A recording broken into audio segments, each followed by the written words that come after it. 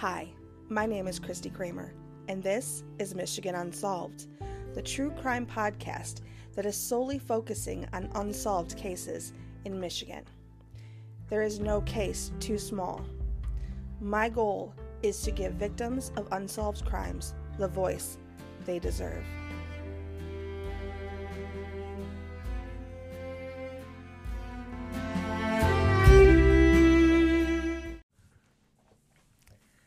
Hi friends, welcome back. I am so glad to be here with you today.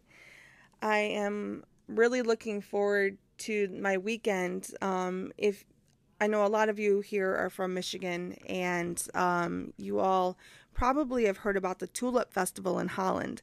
Well, I've been a Michigander for 45 years and I have never been, and my brother and I are actually going to go. So I am extremely excited about that.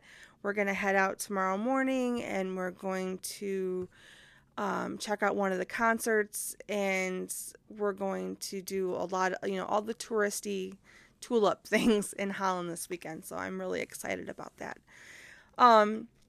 There is something that I wanted to kind of bring up before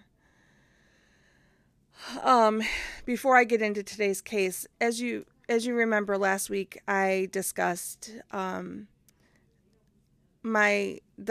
fact that May was ALS awareness and my dad's journey with that and him losing his battle.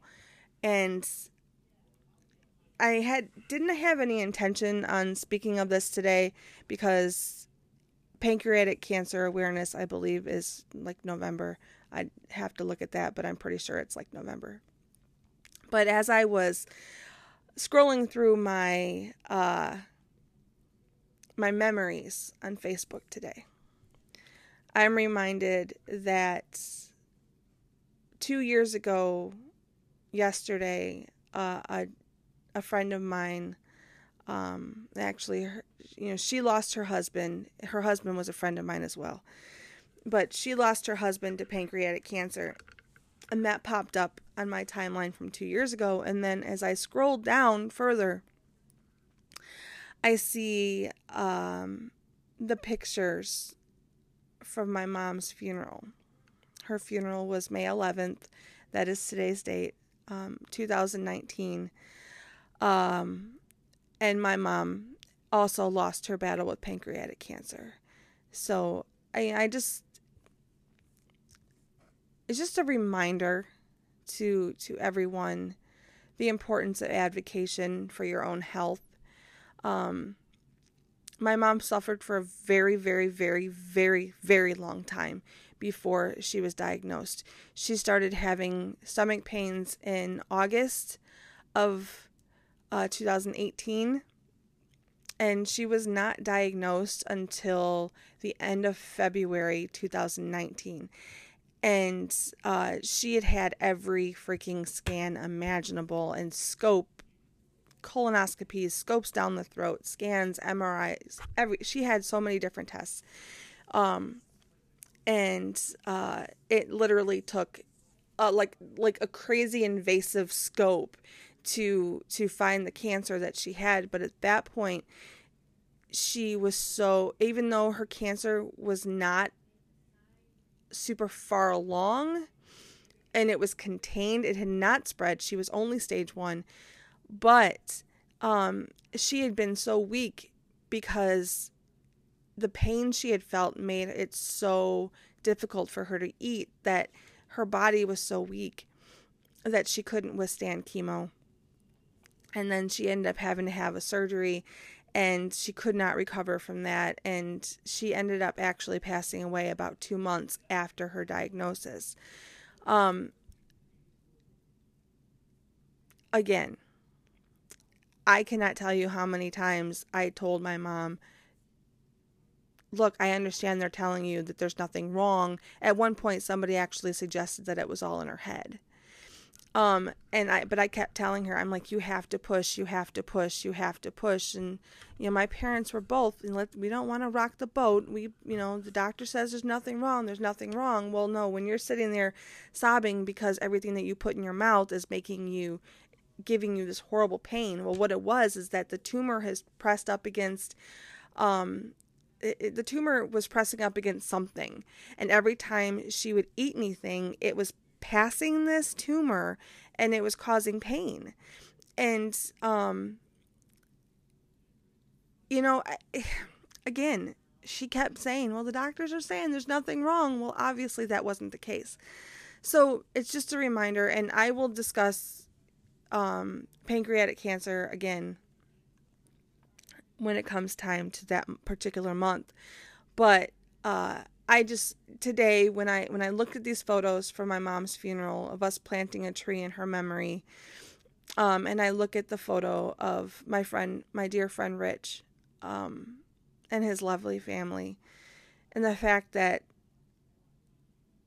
so many people are being diagnosed with pancreatic cancer lately, and it's crazy. It's kind of like, I'm not poking fun whatsoever when I say this. This is like legitimate, but do you ever, when you decide what kind of car you want to get, or when you buy a new car, do you ever notice that you see that car everywhere? Like when I got my Blazer in July, I started seeing them like everywhere I looked, there was a Blazer.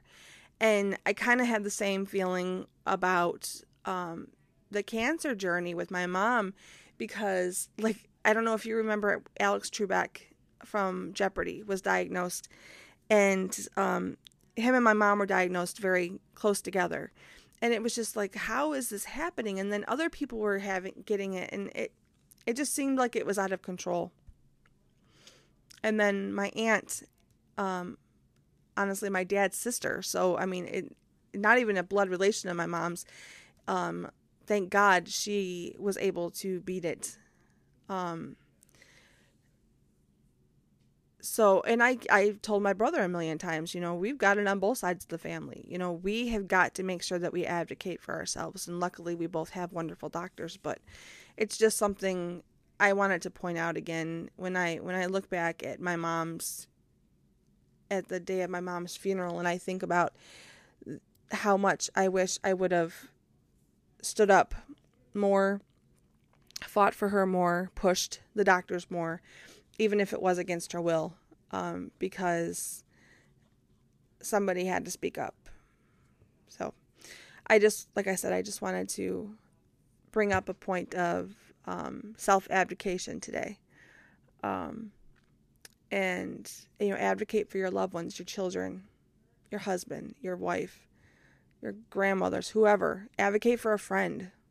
Sometimes people who have no one need someone in their corner. So, if you can be that for somebody, please do. And that kind of, in a way, leads me to today's story. This is an extremely, extremely tragic case. When I first started researching unsolved cases in Michigan, I saw this name pop up so many times. And I don't know why it's taken me this long to get into this one or to cover this one. But I kind of understand it now, because it's a doozy. It kind of takes you on a wild, bumpy ride.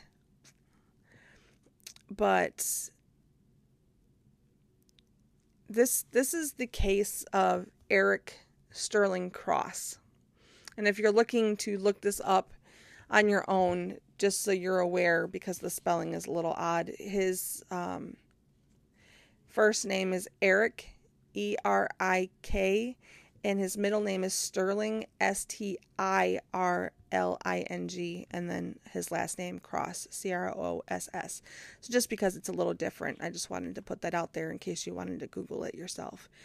But we're going to talk about what happened to 16-year-old Erik, and how we are coming up very soon on the 40th anniversary of his murder.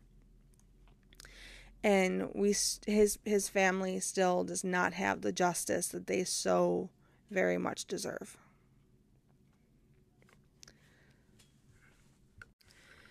So Erik Cross was born December 25th, 1966, and he died June 26th, 1983.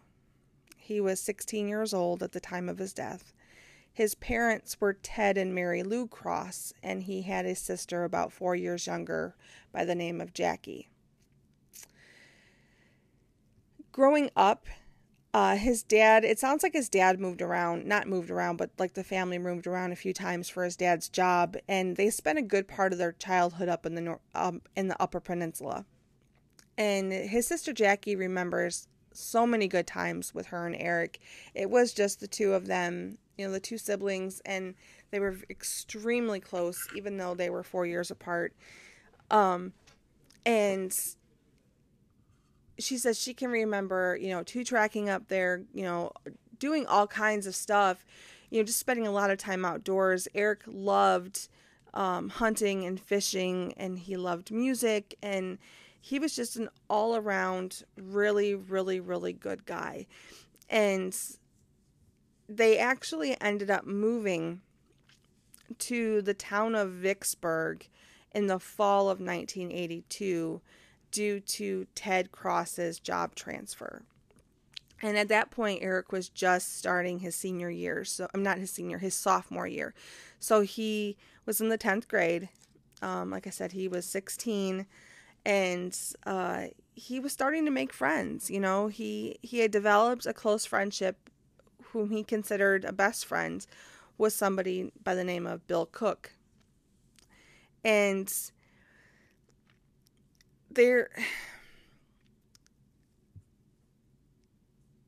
I hate to, this is really, I'm going to be really honest with you. This one's tricky. Okay.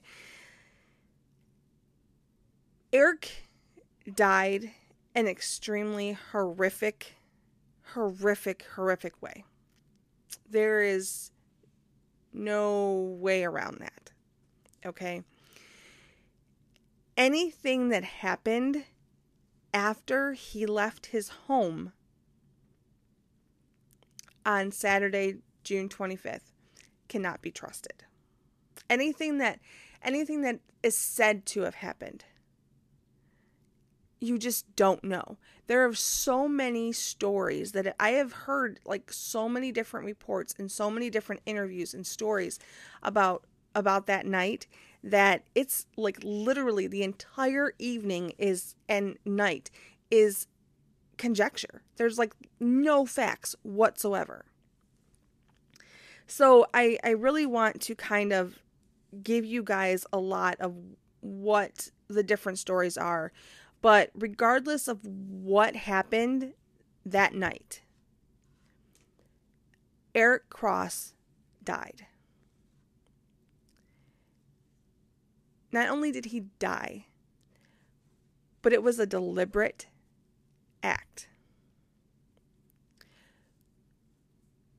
That was so gruesome.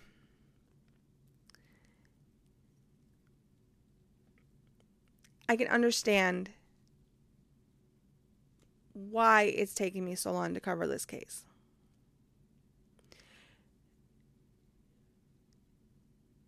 I think it would be one thing if we did not have any idea who did this.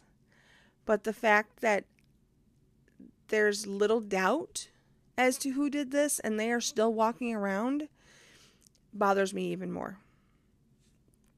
So there's going to be a lot of kind of jumping around here. I'm going to kind of try to give you as much information as possible, but I do want you to remember that very little of this has been proven. Probably why we haven't gotten a conviction at this point, because, everybody tells their version, we witness statements, and there's just, this is a very, very sad situation. I have to tell you that. But on Saturday, June 25th, 1983, Erik's sister Jackie remembers him getting ready in front of the mirror. Look of Love by ABC was playing on the radio, and that memory is ingrained in her mind. was the last time that she saw her brother alive. Now, Erik was supposed to go to Bill's house. That is the friend that he had made during his time in Vicksburg. Did I mention that? They were living in Vicksburg, Michigan, which is a little bit, it's in I believe, like the Kalamazoo County. And Bill actually lived with his uncle at the time. So, Erik, his dad Ted, and Bill actually had plans for Sunday, June 26th. They were going to go to the Spirit of Detroit Regatta boat race on the Detroit River, which is about a 3-hour drive from Vicksburg. So, Ted had reminded Erik, you got to make sure, I'm sure he told him, make sure you're rested, don't do anything, don't stay up too late or whatever. There are 2 different scenarios that things have kind of gone back and forth on. I've heard it reported both ways. One said that Erik was actually supposed to stay at Bill's house that evening, spend the night there, and then that they would either get picked up or meet back at Erik's house the next day to go to the race. Another thing was that Erik was not going to be spending the night at Bill's, and that Erik's dad had told him to make sure he was home earlier. But like I said, like every article that I've read, every interview that I've read, it tells you something different. It's just it's very confusing, honestly. But like I said, there's definitely like nothing's going to change the final act. Okay. So I don't really care what happened. What the plan was, that doesn't matter. What matters is what happened. So, like I said, from the moment Erik left his house, nothing that is actually known to the public can be considered fact, because we just don't know. That night is the truth of that night is literally buried in 40 years of lies. The only thing that we know for sure is that by 5:30 a.m. on Sunday, June 26th, the Cross family would never be the same. And as I go forward with the many stories that have been told over the years about what happened that night, and I don't know which are true, if any of them are true, but regardless, someone or someones are responsible for the horrific, brutal death of this 16-year-old child. So, as I mentioned, Erik had started at Vicksburg High in the fall of 1982 after his family moved to the small town, which in the early 80s had a population of approximately 2,200. Maybe just a little bit above that, but around in the early 80s, you were looking at about 22. He was known as a good student who pretty much stayed out of trouble. He was a good kid, Not long after moving to the small town, Erik met another boy, as I mentioned before, Bill Cook, and they became fast friends. Bill was dating a girl with the last name that was widely known in town. Her name was May Britt Spalding, and Spalding was known all over town. May Britt had 2 brothers, Brian Jr. and Brenton. Brenton, who was known as Brent, was basically known as the town bully. People knew that you did not cross Brent, and if he made a threat, he did intend on following through with it. And during the 82 to 83 school year, which again was Erik's sophomore year, Erik had quite a few run-ins with Brent. Erik was the new kid in school, and Brent saw him as an easy target. He picked on him quite often. But when Erik would have conversations with one of his female classmates, Brent's anger and torment of Erik just increased. Erik shared at least one class with a girl named Amber Thomas, and in the early spring and early summer of 83, Amber was Brent's girlfriend. And there is some speculation that Amber was a flirty girl and she may have been flirting with Erik. And that could have increased Brent's torment. But it honestly, just from what I've heard about Brent Spalding, it sounds like if she even looked at another boy, he was going to kind of fly off the handle. So I don't even know if it really was like a flirtatious thing or if they were literally just two people talking, because I really think that may have been enough to send him over the edge. So one of Erik's classmates, her name is Missy, and she is actually now a champion of bringing awareness to Erik's case and getting him and his family the justice that they deserve. But she gave an interview on a podcast, and she remembered an instant where they were changing classes and a teacher kind of shoved her and other students back, like up against the wall or the lockers, to kind of protect them from a fight that was going on in the hall. And the fight was between Brent and Erik, all because Brent saw Erik and Amber talking as they left the class that they shared. So, I mean, you're just talking about two people walking out of a class together talking, and that was enough to set him off. And there were other instances like this. There was one that I read about where Brent had like run out of nowhere and kind of like body slammed Erik into some vending machines for really no reason. So that's going to take us, this happened a lot over the school year. Erik was only there for the 1 year. But by the early summer, it was graduation party season in June of 1983. And on Saturday, the 25th of June, there was a party planned at a lake house that was only about a mile down the road from Erik's house. And it was a very, I don't want to say rural because there were a lot of houses, but it wasn't like a subdivision that you'd see around now. They were very spread out. And I even took like a Google map, what do you call it? Where you can drop the little yellow guy down on the map and you can actually travel it. And this is 40 years later, mind you, and there's still not a lot out there. So that really gave me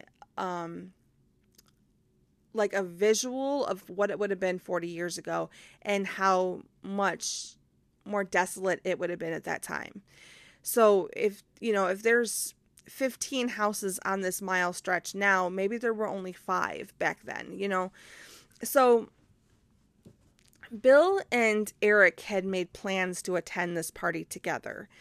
And there are a couple of different scenarios about how Erik got to the party. But let's talk about the party in itself. This wasn't just any regular grad party. This was a keg party. Kids paid $2 to get in, and it was all the beer they could drink. And I did see something about at least 3 kegs were gone through, possibly 4. And what's even sadder and scarier is that the parents of the graduate were actually on site, and they were aware of the underage drinking. To me, that is heartbreaking. Shame on those parents. Shame on any parents who knowingly allow something like this to happen. I mean, this goes way beyond, letting my kid have a sip of wine or something, This is knowingly allowing a bunch of underage kids become knockout drunk.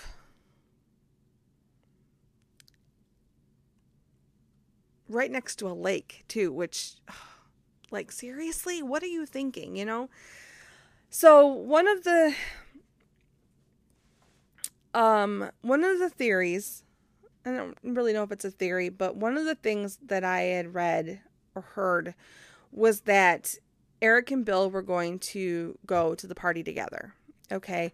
Erik, that was the plan. Another one was that Erik was going to ride his motorbike. He had gotten on his motorbike, made it to the corner where there was a corner store, and some of his friends saw him and they said, "Hey, we'll drive you." So Erik then takes his bike back to the house, and they pick him up in the car, and then they go pick up Bill and go to the party. I don't know if that's accurate. I do not know if that's true. That is just one of the scenarios from that night. Like I said, all of these are essentially rumors, theories. None of it is proven. The reason I say none of it is proven is because you can have 5 people all giving different stories. They're all saying that they're witnesses and they're giving statements, but everybody's saying something different. So I'm trying to cover as much as I can, but just know that none of this is proven. Okay, so then as the nights and events go on, Erik drank a lot. And I mean a lot. Like, he was drinking for a couple of hours straight. And during the party, it sounds like when he first got there, Brent was not there. That's what it sounds like. I do not know if that's true or not, but from what I've heard is that Erik was actually really enjoying the party. Him and Bill were enjoying themselves, and then Brent shows up, and from what I read, the whole mood of the party changed.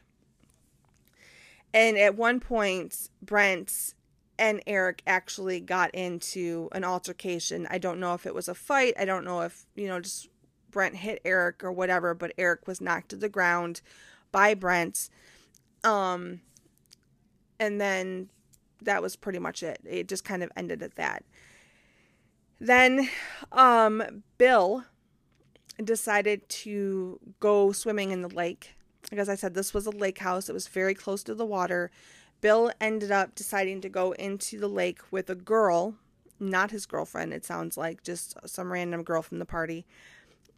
And he left Erik sitting in a lawn chair near the lake. Now, this actually came from Bill's mouth himself. Okay, so I don't know if that's true or not, but this is the statement that Bill told a reporter. So at about 1 a.m., Erik gets up out of the chair and decides he's going to head home alone on foot. Now remember, rumors state that he got a ride, but he's actually going to head home on foot. And remember, he's extremely intoxicated at this point, and he's literally stumbling down the road towards his house. At about 1:30, he is seen by witnesses. Now, I'm going to say that this is probably true because this is according to witness reports that I do not believe were attached to the party. So I'm gonna say that at 1:30 a.m. Erik was seen alive at the gas station, which is at the corner near his house, very close to his house, just a few hundred yards away. So it was extremely close to his house. There is a report. Now, this is where things kind of get a little tricky. There is a report that Ted, who's Erik's father, was awakened around 1:30 a.m. to the sound of someone trying to enter the house, but he assumed it was Erik coming home, so he went back to sleep. And then there's also a report that around 1:30 a.m. there were dogs barking. Now, I watched an interview with Erik's sister, and she does not believe that this is true. She says that if he had attempted to come home that night and tried to get into the house and couldn't, he would have knocked on her window. And she also says that he was not supposed to come home that night. He was supposed to be staying at Bill's. So why would her dad assume that it was Erik coming home? So that's where things get a little iffy.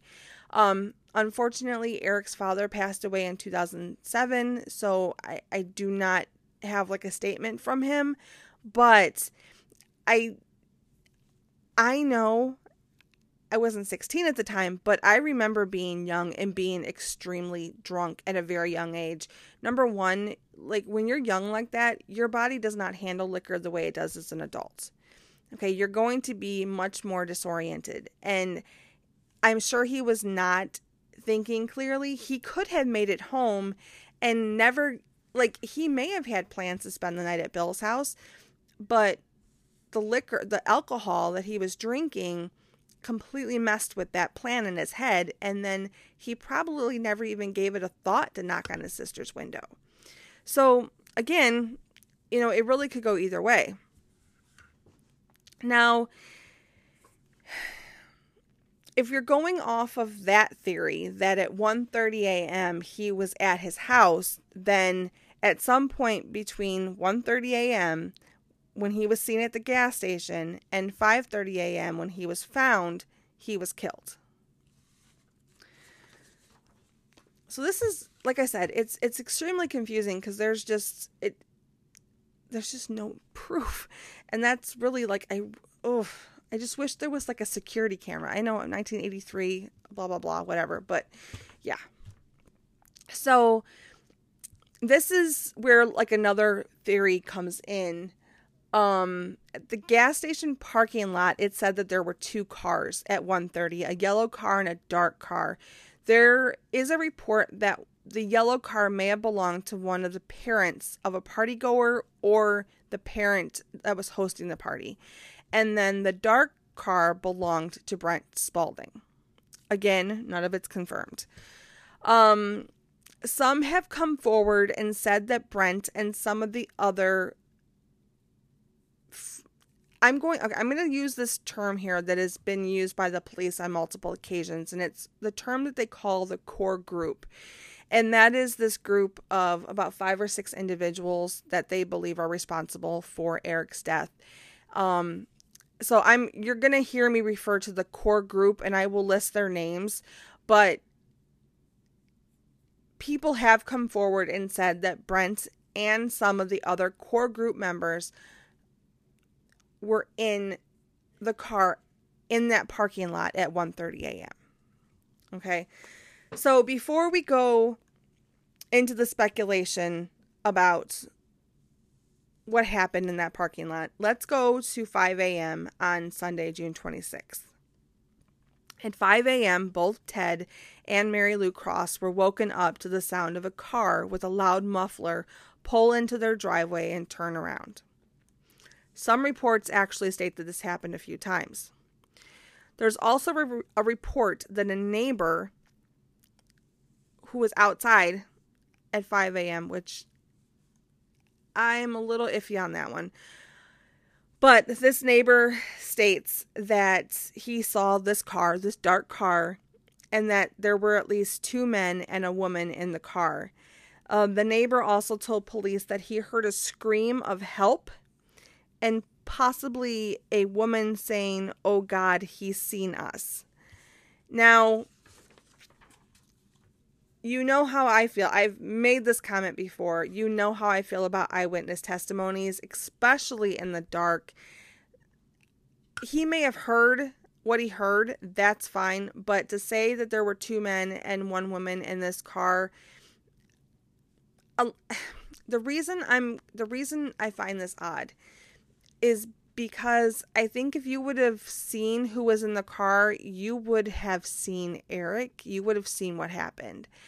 The houses are not close to the street. So if he was anywhere near his house, how would he been able to see that? And at 5 a.m. on June 26th, it's still relatively dark outside. So I don't know how much I trust the gender of the people in the car and the number of people in the car, but I do feel confident if he said, "Oh God," if he says he heard, "Oh God, he's seen us," and then heard a scream of help or something, that I more so believe.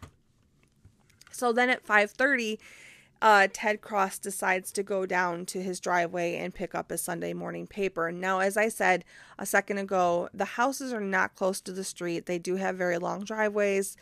So when Ted approached the street where, the paper must have been left, like at the encroachment of the driveway, the first thing he noticed was a white gym shoe.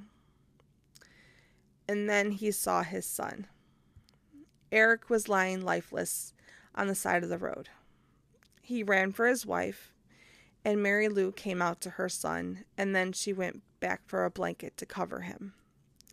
She also called a neighbor who worked for the local hospital to do CPR. The neighbor tried, but he told the couple that it was too late. Erik was cold. I am going to tell you now about his injuries, but please understand that I am going to tell you this strictly for the purpose of making sure that you understand the severity of this crime and what the killers have gotten away with. This is being told with full respect to Erik and his family and those who loved him. Police originally thought that this was a hit-and-run case. But autopsy results proved that this was intentional and murder. Erik sustained a severe and horrific beating. He had been tied to a car and dragged. There is a report that clothing, blood, and body tissue stretched for over 600 feet. He had horrible rope burns on his body. He had been internally decapitated. And there was a large, round, gaping wound to the lower part of his back that matched the dimensions of a trailer hitch. The base of his skull was crushed. He had multiple broken bones, bruises, and lacerations all over his body, and he had also been run over by a car multiple times. This was not an accident. This was a cruel, despicable, deliberate act. So, we're going to get back to some of these theories. Again, one of them is that when Erik walked past the party store around 1:30, there was another altercation in the parking lot between Erik and Brent. It's either said that he could have potentially been taken from the parking lot, or that he did make it home and was taken from his yard. There is a theory that after he was beaten up, he was put into the trunk of Brent's car and taken to the Spalding house, and that is where the trailer hitch was dumped. There may be some truth to that point because there were witnesses who did tell police that they saw Brent toss the hitch into the pond on the property of the Spalding house. And in the year 2000, police actually searched that pond and located the hitch, which did match the wound on Erik's back. It is also said that they would have then taken him back to his house, dumped his body in the street, and then run over it to make it look like a hit and run, and then left. There is another theory that they were hood surfing, which was a thing apparently at that time. I have never heard of it until I started researching this case, but it's essentially when a person is on the hood of the car holding on for dear life while the driver drives erratically. I did hear something that there is a possibility that both Erik and Bill were on the hood and Erik slid off and went under the car, but that would not explain the massive extent of his injuries. Also, if Bill was...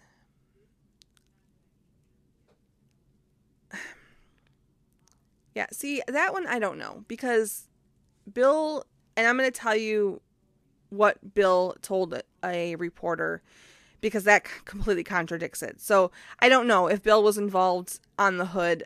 I don't know, but there is a possibility that Erik had either been beaten up to the point that they tied him to the hood, or they just laid him on the hood. I don't know, but I do not think that he was in any state to hold on, because from everything that I've read, he was extremely intoxicated. So Erik's case basically sat like there was no movement on the case, like no arrests made, and people were questioned, like Brent Spalding and the other members of this core group were questioned. But at one point, Brian Spalding Sr., who is Brent's father, told police, if I go home and I find out that my son is involved in this, you will never hear from us again. And he shut down. And he was never allowed to talk to police again regarding this. So even the next year, as Jackie was moving up, Erik's little sister was moving up into high school, people would even make comments to her about, those are the people that killed your brother. So, I mean, the whole town believed they knew who did it. So after a while, I mean, yeah, the case went cold. There was nobody was working this case. A cold case unit was created in the area, and one of the cases they were handed was Erik's. It took them countless hours of research and investigation, but in 2017, 5 warrants were issued. One of them being for Brent Spalding, Amber Thomas, Tim Martin, who I know we have not discussed. I do not have a lot of details on him, but he is believed to be part of this core group. Bill Cook. The same Bill Cook that's supposedly Erik's best friend. And Brian Spalding Sr., Brent's father. Now, it is also said that Maybrit Spalding, who, again, was Bill's girlfriend, was a part of all of this, but she actually passed away before 2017 when the arrest warrants were issued, so she was not included in the warrants. The sheriff's department had done all the legwork. They put in their request for the warrants, and they handed all the information over to the prosecutors, but the prosecutor's office refused to move forward. Then in early 2019, the current Michigan Attorney General stepped in and announced that they would reopen the investigation. But then in 2020, the new Attorney General at that time felt that there wasn't enough evidence to charge any of the 5.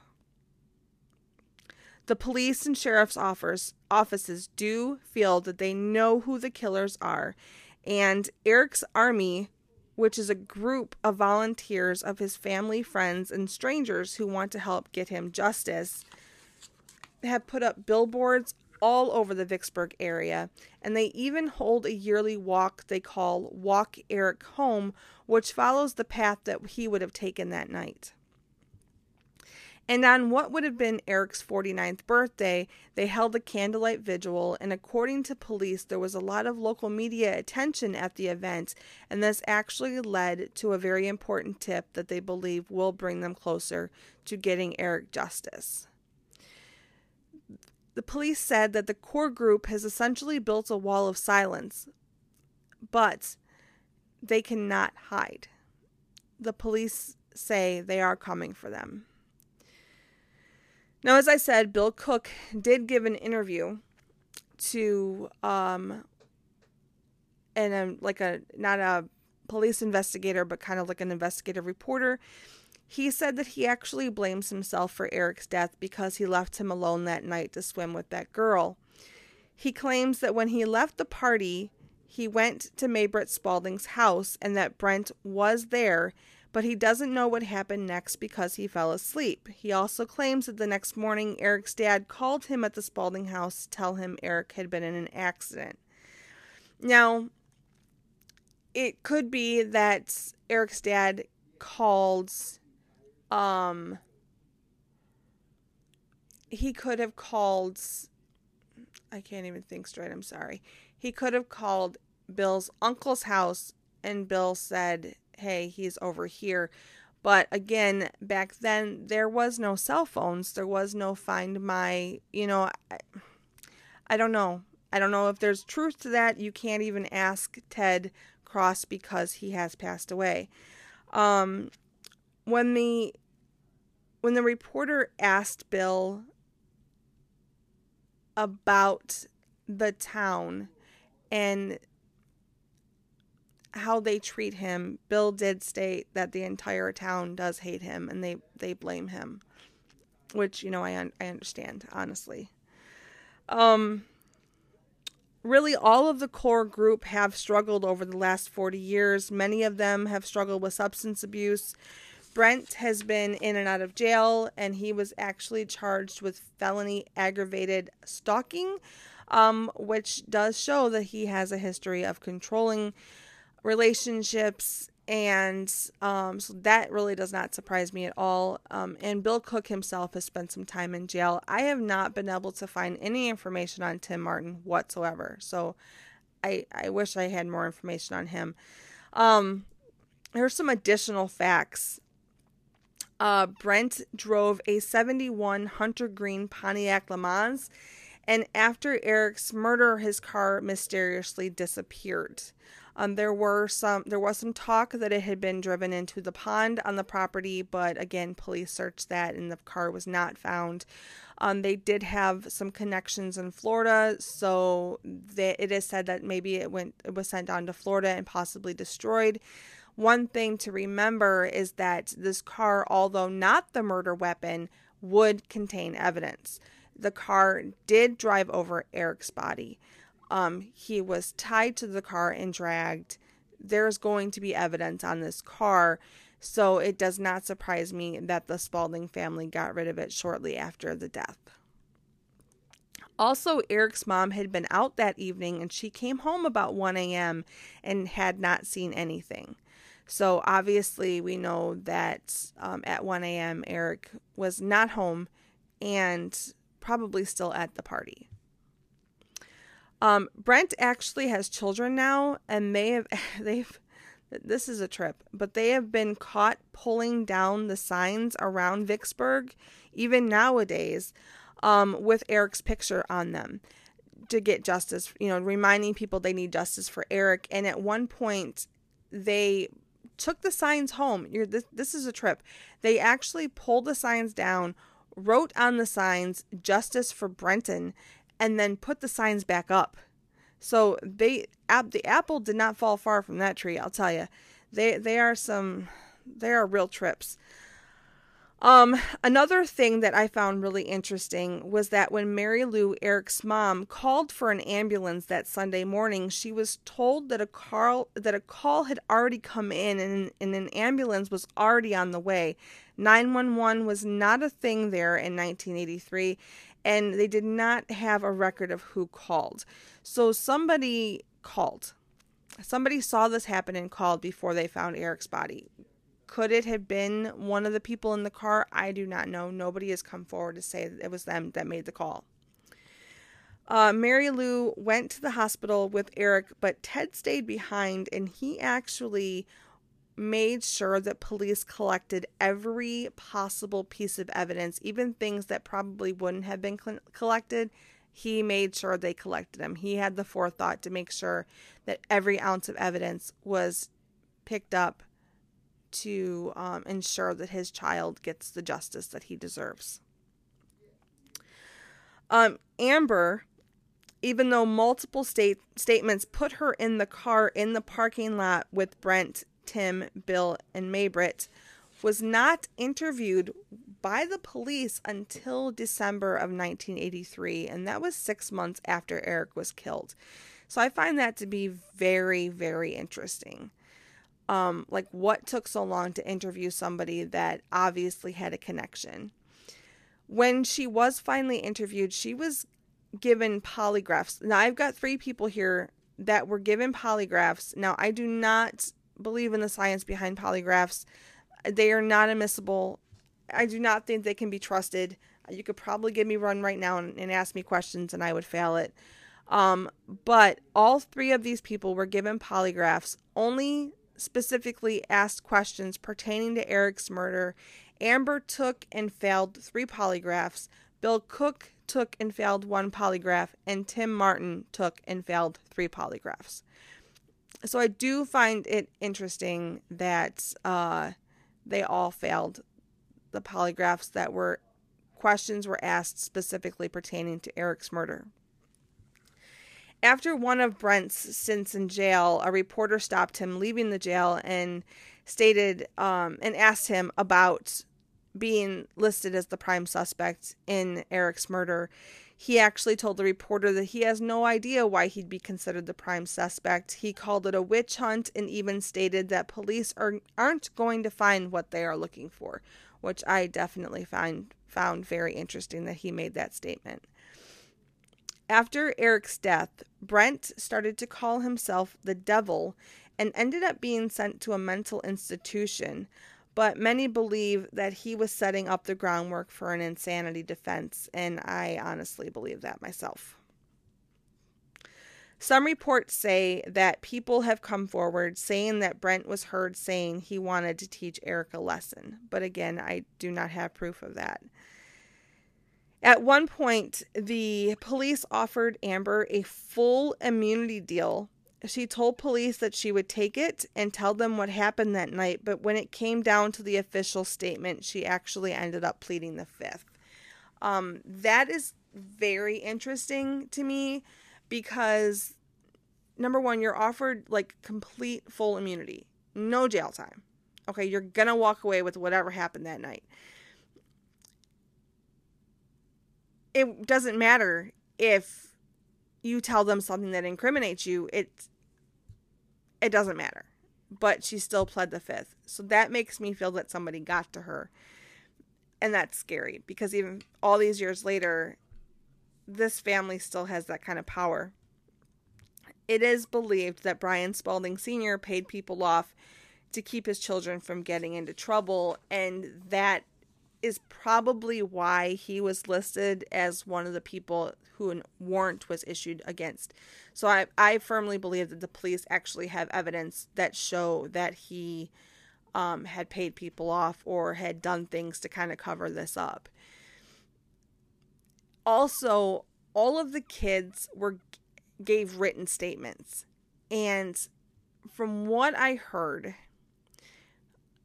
they were very, very close together. Almost kind of like they were all the same statement, which, again, I found interesting. Perhaps an adult wrote it, and I don't know. I really don't know. As I mentioned, Ted Cross, Erik's dad, passed away in 2007. And in an interview not too long ago, Mary Lou stated that, she really wants this to be over.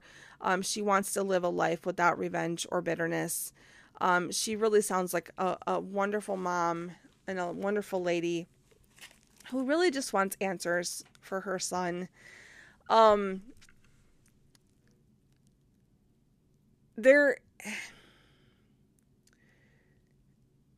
This story is honestly like it reminds me of a Lifetime movie.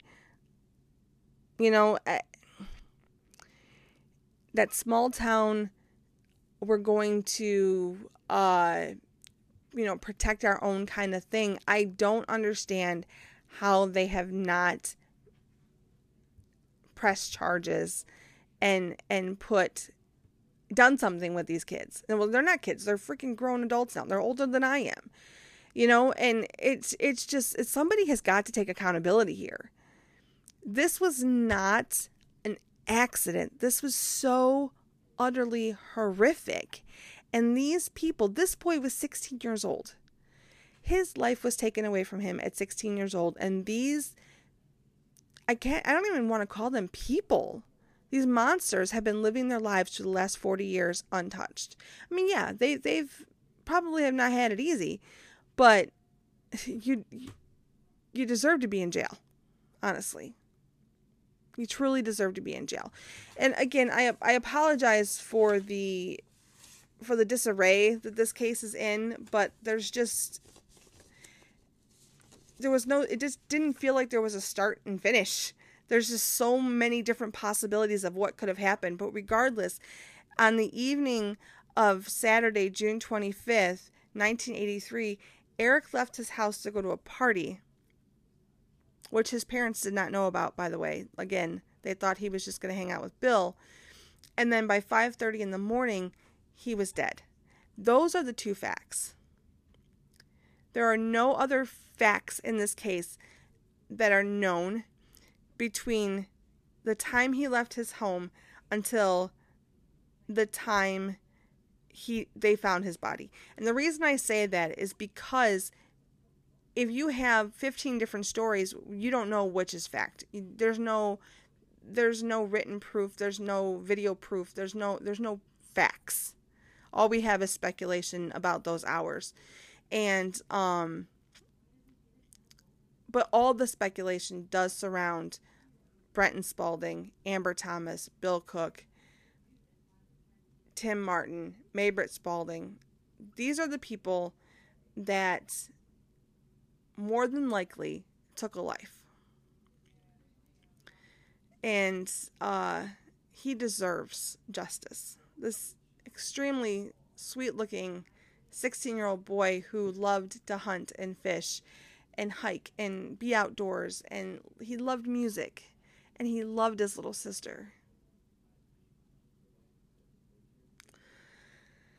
So, I do hope one day that I can come here and tell you that arrests were made. And if that happens, I will definitely be posting an update. But for now, that's all I got. Until next time, everyone.